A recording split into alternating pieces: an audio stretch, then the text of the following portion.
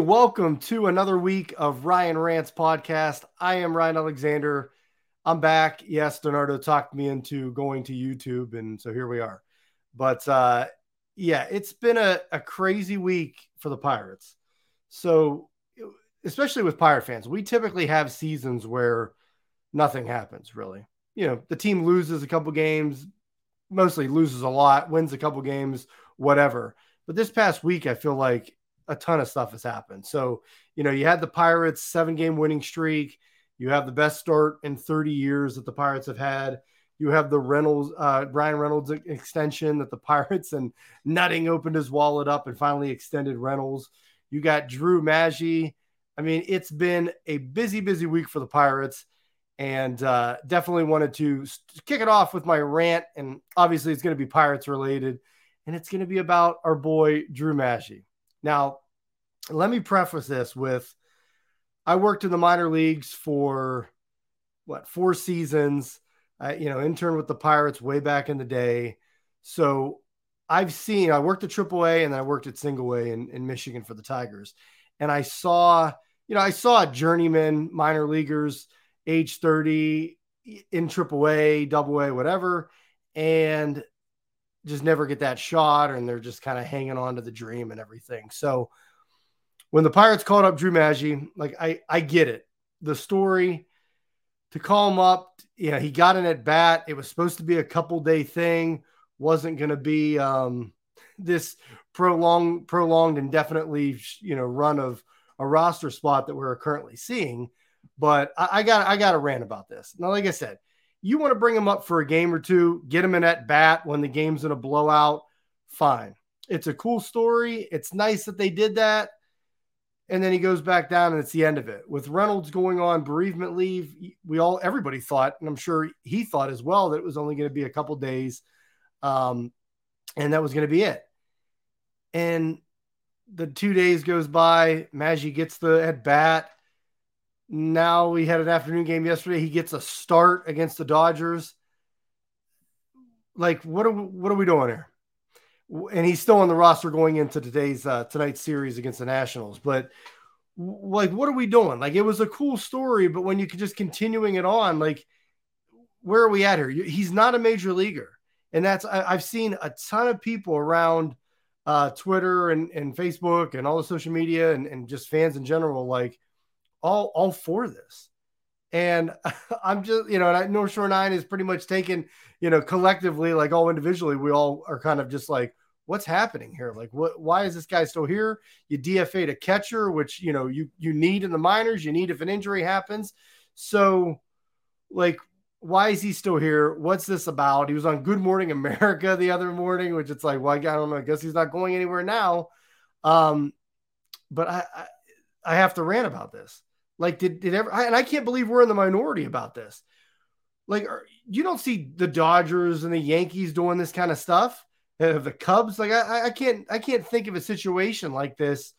I mean, a 33-year-old minor leaguer who, yes, the Pirates drafted him back in, I think, 2010, but he was with other organizations. I believe he was in indie ball, and then the Pirates signed him and stuff. And he had a great spring training. I'm not going to, discount him on that. But like, go and look at his minor league numbers. Like, this wasn't like some 33-year-old that has been producing in the minors. This has really just been, he's just kind of been hanging on to the dream, and, the Pirates gave him a shot. But like I said, besides spring training, he really hasn't done anything. So let's just dive into the numbers real quick. This year, he wasn't even at AAA. He was at AA Altoona, only played in 8 games. So, 8 games, had a 468 OPS. That's not 468 slugging percentage. That's OPS. That's slugging and on-base percentage combined. hit 194, not good. So, okay, let's go back to last year. That was only 8 games. Let's go to last year. Last year he was with the Phillies, then the Pirates. So he was at AAA, played, let's see here, basically 94 games, had an OPS at 590, hit 219 for the Pirates, or 219 for Indy, 276, 323 slugging percentage, no home runs, 8 RBIs. The dude he hasn't been good. The year before that, he was in St. Paul in the independent. Or no, that St. Paul now is AAA. There you go. So actually, I don't think he's been in independent ball. So that's my fault. But yeah, it's just this is his age 34 season. I think he turns 34 next month. But cool story when it's an at bat and everything. But now you're starting him. He's hanging around. He's looking like he's going to be with the Pirates this series. I'm at a loss here. You don't see other teams do this. The Dodgers aren't doing it. The Cubs aren't doing it. If you have any other examples out there, I can't think of one that a major league rookie at the age 33 came up. And it's exactly why you saw him on things like Good Morning America and stuff like that, because it is a story, but the story can be a couple days and then move on and we go from there. And what kills me is, if this had been 2020 or 2021 when the Pirates just weren't good, or, half of the other, last 40 years when the Pirates weren't good, then call whoever you want up. I mean, we basically had people, we used to hear the fan base scream for days about this guy wouldn't be a bench player on any other team in the majors, and he's starting for the Pirates. Well, all of a sudden, the Pirates are 18-8, out to their best start in 30 some years. Like, what, why all of a sudden is everybody all gung-ho about some non-major league player all of a sudden playing and starting for the Pirates? And like I saw, yesterday, it's just April games. Well, April games count the wins in April count just as much as they do in September. So that argument kills me. It'd be one thing if the Pirates were 25 games under and this was August and this was the only goodwill story the Pirates had all year. But it's not. It's just absolutely ridiculous. Why are we doing this? And why are people like backing this still? Like, did everybody take stupid pills? I just don't get it. Like, everybody is pretty much for this. I mean, even like even Paul Zeiss, for the love of God, was for it. And I'm interested to see how far this goes, how long that Maggi will be here, and kind of to see what everybody's breaking point is with it, because you're trying to compete. You're trying to win games. You're 18-8. And I get it. They won the last 2 games with him on the roster. Great. But like, let's continue to try to compete. He, not like he did anything. He started yesterday, went 0 for 3, had the at bat the other night, struck out. So he's 0 for 4. He's just not, I mean, what's he providing this team? He's 33. He's not a Major League Baseball player. A lot of players, when they get to 30, are pretty much done.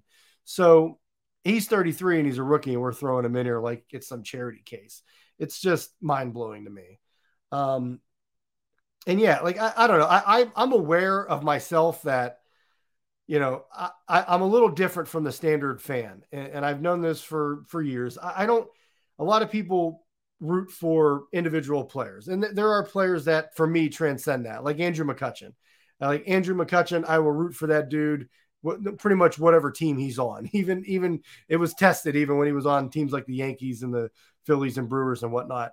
But like, that's a dude I'll always root for. I'll always want to do well. But for me personally, I don't really care who's playing third base. I don't care who's playing second. I want to win games. Like, I root for the name on the front of the jersey, the Pirates. That's who I root for. When we saw, when people are like, oh, there's bad dudes on the team. There's bad dudes all throughout sports. And I'm not saying, a G1 Bay thing where, the things that he did. Obviously, I'd rather have my baseball team not employ those guys. But people like Jason Grilli, everybody flipped out when Jason Grilli wrote that book and compared himself to God or whatever it was. And yeah, he's got a bit of an ego. Like, who cares? Like, he was dominant for the Pirates when he was closing games out. And that's what I cared about at that point. So I don't root for the individual players like that. So when you see somebody come up that's a 33-year-old minor league player, has never, had an at bat. He had service time with, I think, the Twins years ago, but never had it never made an appearance in a game. And okay, the Pirates, got that dream realized for him, got him in a game, but now he's still here, and apparently indefinitely he's still here, and he's starting games, and it's just like let's move on, guys. The team's actually winning. We're in first place, the best team in the National League. Let's move on from this. And I want to see. I mean, we'll see how far this goes. I don't know how you can really keep him around too much longer. In the first couple of games of that series when he was with us with the Dodgers, it was a tight game. People were like, "Oh, get him in at bat. Who cares if it's a one-run ball game?" Well, they don't get him the at bat the first game because it was a down to the wire game. They get him in at bat in the second game.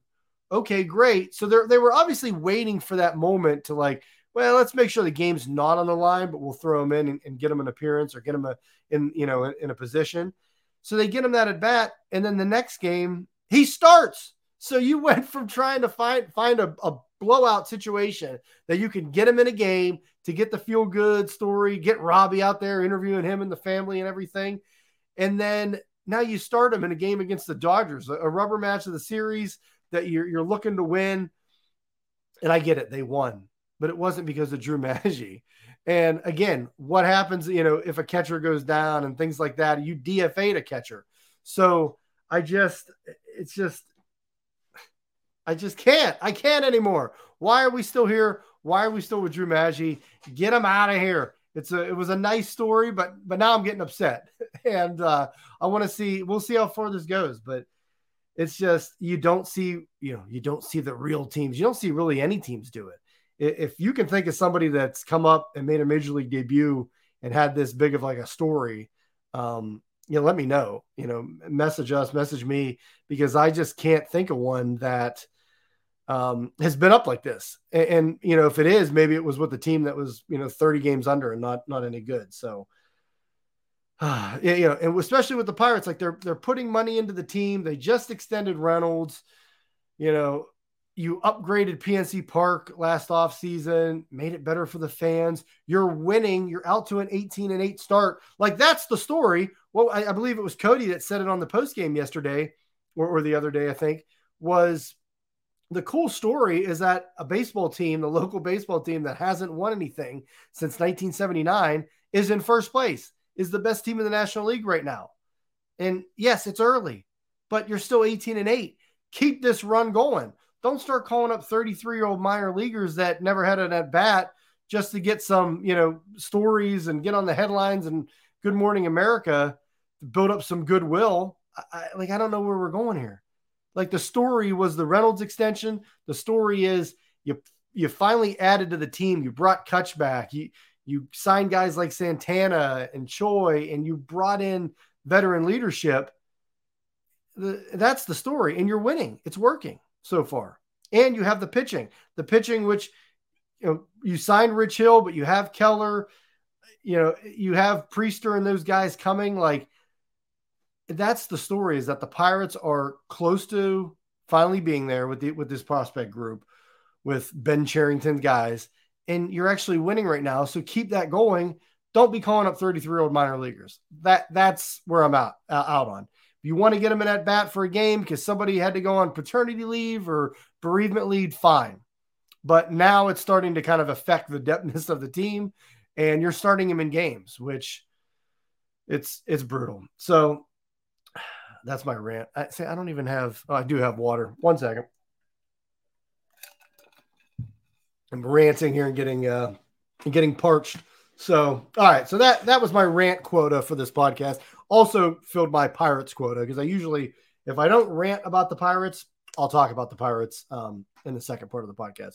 So with that's the case, I want to talk about some baseball sports betting. So where are my baseball gamblers at? Who's grinding it out with me day in, day out? We're not even in the dog days of summer yet, when there's no other sports going on. That's when you pretty much have no choice but to bet baseball. But who's grinding it out since opening day? I've been betting baseball. I don't get crazy. I'm not firing, $500 bets and things like that out daily. But it's a grind. It's just like the 162 game season that the players are playing. It is a grind. And I've stumbled upon I hate saying the word system, but a system, an angle, some kind of betting formula that I've been trying to follow, and I've been tracking it since opening day. It's working. And so I just kind of wanted to go over it. So me personally, like, obviously if I see a game or a line that looks off to me, I'll bet it. I am more just kind of explaining like who I am as a sports bettor, I guess. I like to research angles or systems. So like, let's take one in football. Let's say you have a team, a road favorite that's coming off of a bye. And I've tracked those since 2010 or 2000 or whatever the numbers I have are. And over that time, a team coming off of a bye that's a road favorite covers the spread like 68% of the time or something. So it's a really good angle.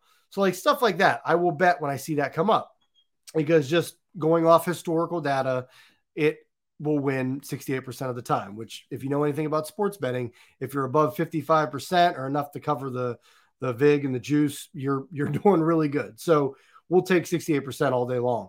So that's kind of what I look for. With baseball, you have pretty much teams are playing series every day against each other, 6 in a row home and then road. So there's things like getaway days and things to look at that you could come up with a betting angle and stuff on that. I haven't delved too far into the situational aspect of that, like schedules and stuff. But one of the things that you look for is another one is like basically being like contrarian to who the public's on. So if the public is betting, the Pirates, 80% or something of the bets are on the Pirates, but then you see the money side of it, like how much money is being bet in the game. If it's on the other team, like 60, 70%, that's telling you that while, maybe your average Joe is betting the Pirates, that the big money, the sharp money, professional gamblers, whatnot, are betting the other team. And maybe that's the side you should be on. So I look for stuff like that, like kind of bet contrarian against the public. Obviously, that's not a foolproof system. I mean, anybody can win. Favorites win just as much as underdogs every day. So I look for things like that. But as far as the money breakdown, the bet percentage and then the money percentage. So I've been tracking it. Basically, it's real simple. If a team has more money bet on them than the bet percentage, I bet that game. And that's I've been tracking this since opening day. And that's all. It's all the simple thing. So basically, like if you go to like these apps, Action Sports has it. I think you have to, I think I purchased the app for like whatever it is per month, something small, but it'll show you the breakdown of bet percentage and the money percentage. VegasInsider.com does the same thing, I believe, for free. So there's different, and they use different sports books and stuff, and they show you how many bets have been on each, on the whole game and everything. So that's what I look for. I've been tracking it. So basically, if 50% of the bets are, on both teams, so 50-50, and then all right, so here's what it is. So it's the favorite. So this is strictly a MLB favorite system or angle. But if a favorite has more money bet on them than the bet percentage, you bet them. And I've been tracking it since opening day. Here are the final numbers going into today. The system is 85-46, which doesn't really mean much because when you're betting favorites, you're taking teams at minus 150, maybe 2-1. So you're putting out more money than you're going to win. But over the whole month of April since opening day, that's come out to 18 units. So if you're betting $100, it's $1,800 is what it comes out to. In a month, 18 units that's really good. So if this keeps up, and I'm not saying it's going to keep up throughout the whole season, but if this keeps up for the next 5 months, I mean, you're looking at 100, around 100 units or so. So that is a very good system. Again, this may change and it may work for April and May, and then you get into summer and it may just completely flip flop. So that's why I'm tracking it. If it starts kind of going haywire and things like that, I will adjust and obviously not bet these every day and stuff. But so far it is working really well. And again, it's got to be a favorite. And there's like there's sort of I didn't know how to track it really when it gets to if somebody's like minus 110 or 115 or 120 and the other team's like minus 105, it's really like there's a favorite, like there's a run line, that there's a favorite, and Vegas always sets that, but both teams are kind of like even. So I don't count those games in. So it has to be basically like above you have to be a favorite of above minus 120 or higher. So if they have 60% of the bets on them and 80% of the money, that qualifies. So I'll bet that.